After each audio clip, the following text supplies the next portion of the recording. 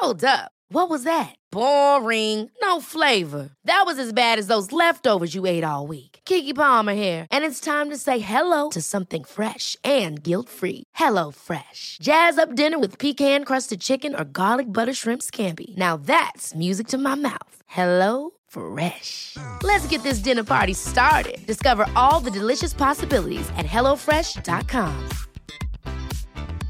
Spring is my favorite time to start a new workout routine. With the weather warming up, it feels easier to get into the rhythm of things. Whether you have 20 minutes or an hour for a Pilates class or outdoor guided walk, Peloton has everything you need to help you get going. Get a head start on summer with Peloton at onepeloton.com.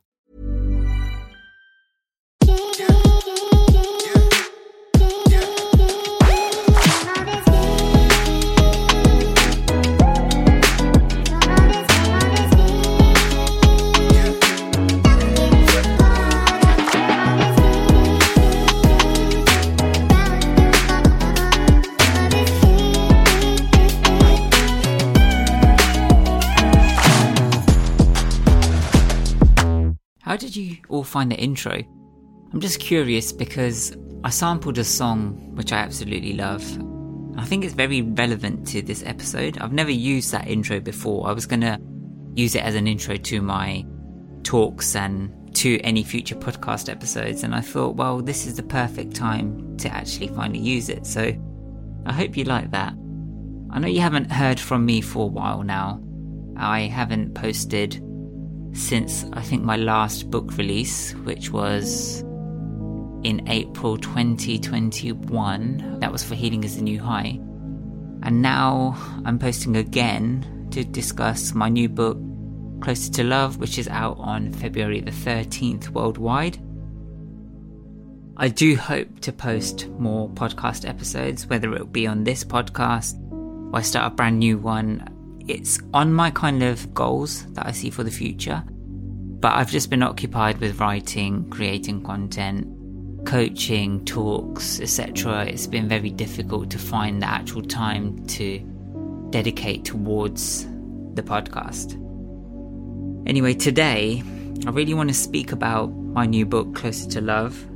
Usually I kind of follow a script, so right now I'm just going to completely freestyle and see what comes up. So I hope you find some kind of value in this episode. In a way, you might listen to it and think, well, he's just trying to market his new book, and when you release a book you do have to push your book for sales. I don't quite enjoy that process because you put your heart and soul into the book and then suddenly you have to try and convince people to buy it. And I think if you've done enough on your side, you want it to naturally reach people and help people, and that should be enough. But at the same time, you're reporting to a publisher, at least in my case you are, and every business exists to create a profit, so they have their own kind of expectations on how the book should perform, and you sometimes feel like you need to, or at least you want to, help them reach those kind of expectations. I try and let go of them as much as possible, but I do realise that it's not always practical. So, Closer to Love. For most of my childhood, and I think a lot of you know this already, my life was a struggle. My single mother had to work extremely hard to not only get a home that we could finally call ours, but to actually put food on that table within that home. So she worked tirelessly, not just to make money and survive, but to look after us, her 3 kids. So it was me and my 2 older sisters. She actually had very little time to herself, but then every Saturday she'd make sure that we watched a movie together as a family. It was kind of time for us to really be together and enjoy an activity as a family. Now, being from an Indian family, it was always a Bollywood movie that she'd rent out. Back then you didn't have Netflix, and you couldn't really rent Bollywood tapes from Blockbuster Videos or Choices, if you remember who they were. You'd have to go somewhere special, like really special, to get your hands on them, and in our case it was our local sari shop. The thing with Bollywood movies back then was that they were all musicals and romantic love stories. Actors and actresses would appear to be singing their hearts out to each other in a random field with like the quirkiest dance moves and deepest PG displays of affection. They were definitely entertaining, but I think what I didn't realise at the time was that these movies were teaching me that life is just one big love story that ends in you being happily in love with the person of your dreams, and that maybe once you find them, everything will be okay as long as you can both dance. The thing is, reality doesn't quite work like that. Now, don't get me wrong, life is one big love story as we express love for many things throughout our time here. Love's our biggest motivator. Everything we do is to gain access to some kind of love. And a relationship is a dance of sort. Nevertheless, the expectation we place on love and people to solve our biggest problems can have us starring in the most depressing love story of all, our own. And I was very quick to learn this, especially at university, when I was in a relationship or two in the past that didn't quite pan out as I expected. Here's the thing, our inherent need to give and receive love is as true today as it was at the dawn of time, even though I think for the greater part the way we approach relationships has now completely changed and evolved. So in the past, most people entered unions, especially marriage, for practical reasons. So partners saw one another as a means to an end, in some cases to obtain a visa. Marriage brought with it financial security, children, social approval, housekeeping, opportunity, political favour, good car, great house, and so on. I think then more kind of romantic notions emerged. While still being complementary, relationships were about falling in love. Now, they still served practical purposes, like the one partner potentially staying at home and raising the kids while the other went out and worked. Nevertheless, romance became a huge decider in whether or not people committed to each other. And I guess now it's moved beyond romanticism and traditional gender roles in a lot of cases to something far greater. People are seeking purposeful relationships. Again, while they're still practical in a lot of cases, people are now looking for growth with and through their partners. They're not just about growing old together. People actually want someone who will support their evolutionary journey and perhaps give their life more meaning. Our approach has changed, that's for sure. But just as I was using Bollywood as a template of what relationships should look like and mean, I think we now have a generation who are looking at social media. Because growing up, we don't have many places to adopt our templates from. We either have our caregivers, whose relationships, quite truthfully, can be quite underwhelming, or we have the fairy tales that we're exposed to via art, movies, songs, media, and literature. It's the latter that has the greater appeal, and therefore, they're the templates we choose to use to create our own love stories. We embark on this journey in search of what is promised through these different outlets. For millennials especially, and Gen Zs, we've grown up, or are growing up, in an era where social media completely dominates and it plays a massive part in how we approach relationships. Now we've got this generation who have become accustomed to labelling cute selfies or staged images as relationship goals. Goals that we establish through single snapshots. So what we do is we collect all these expectations of what love and relationships should or should not be and seek peace and perfection. A relationship then becomes a means of escape from the chaos of our daily struggles, or shortcomings and insecurities, and also global nightmares like the recent pandemic. In times of uncertainty, we at least want our relationships to be certain, to feel safe and secure.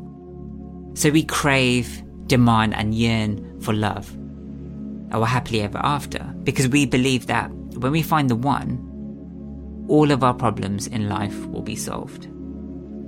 Look, I'm happily married. I've been with my wife for 13 years. And I can honestly tell you that while she's the most wonderful and wholesome soul I've encountered, it's simply not true. Although I might have told her otherwise at times. When we don't find perfection and have all of our needs met or meet disappointment, we struggle. For some of us, our illusions are completely destroyed. Our dreams of becoming this power couple diminish. We seem to think that something's wrong with the other person or with us or the whole idea of love itself. We're back at square one, or even worse, at our lowest low. Ultimately, we feel like incomplete failures who are left to face nothing but ourselves, and that can be very uncomfortable. I also think the search for love isn't simple either, because nowadays we have options, and I mean plenty of them, that are so easy to access. You know, we don't have to go out to a social gathering and awkwardly drop our best chat-up line to show our interest in someone. We can simply swipe right thanks to dating apps. But the problem with more options is that it gives us more reasons to move on. Or, actually the opposite, more reasons to stay put, so we aren't overwhelmed by what's out there. I think the paradox of choice is probably more prominent than ever.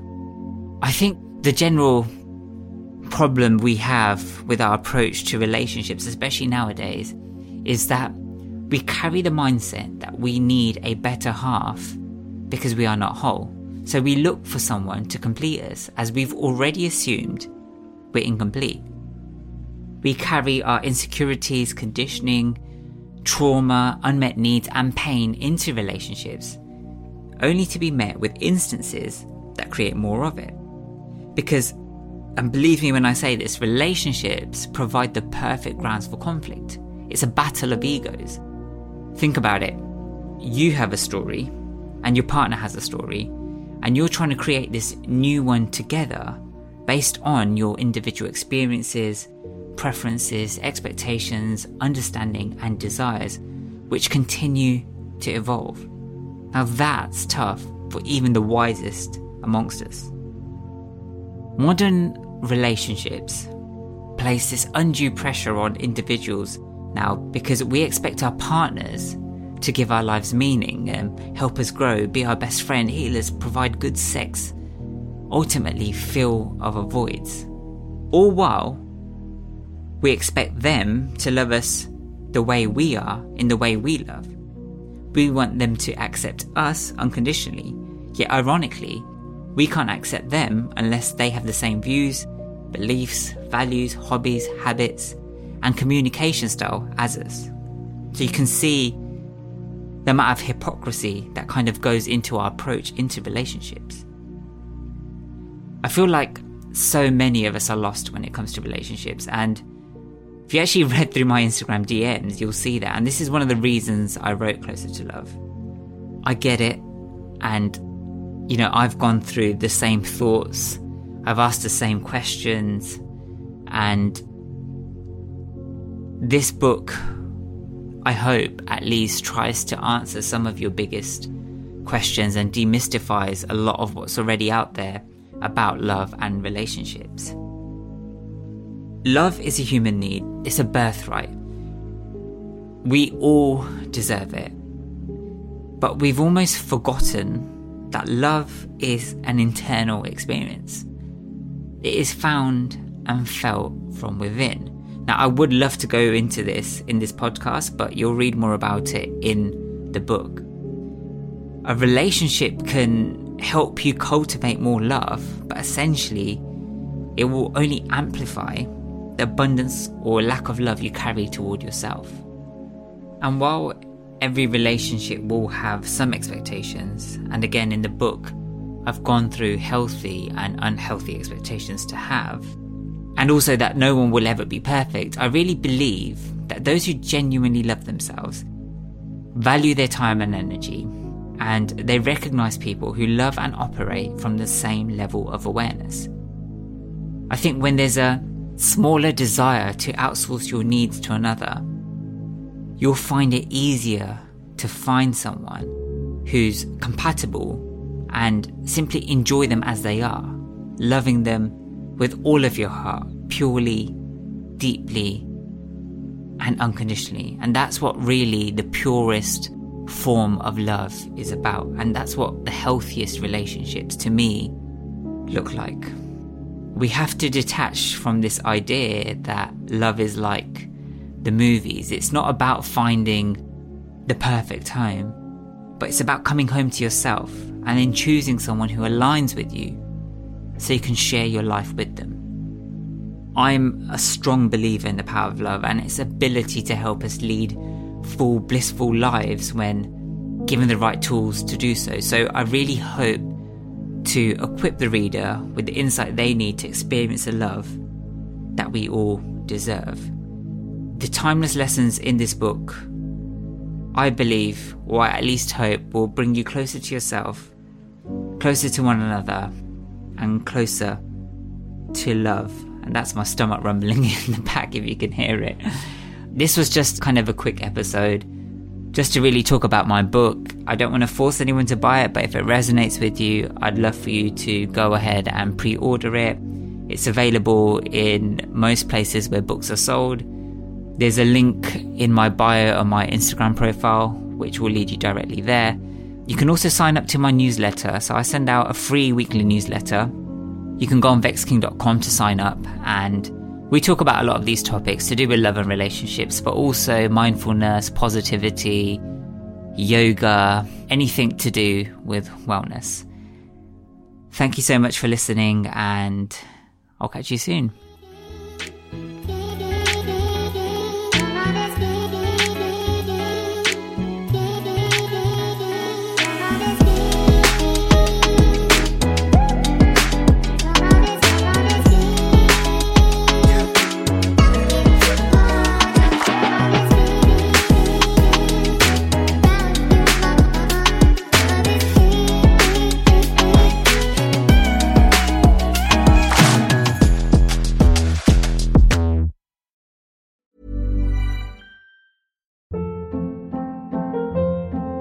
Hold up. What was that? Boring. No flavor. That was as bad as those leftovers you ate all week. Keke Palmer here. And it's time to say hello to something fresh and guilt-free. Hello Fresh. Jazz up dinner with pecan-crusted chicken or garlic butter shrimp scampi. Now that's music to my mouth. Hello Fresh. Let's get this dinner party started. Discover all the delicious possibilities at HelloFresh.com. Even when we're on a budget, we still deserve nice things. Quince is a place to scoop up stunning high-end goods for 50 to 80% less than similar brands. They have buttery soft cashmere sweaters starting at $50, luxurious Italian leather bags, and so much more. Plus, Quince only works with factories that use safe, ethical, and responsible manufacturing. Get the high-end goods you'll love without the high price tag with Quince. Go to quince.com/style for free shipping and 365-day returns.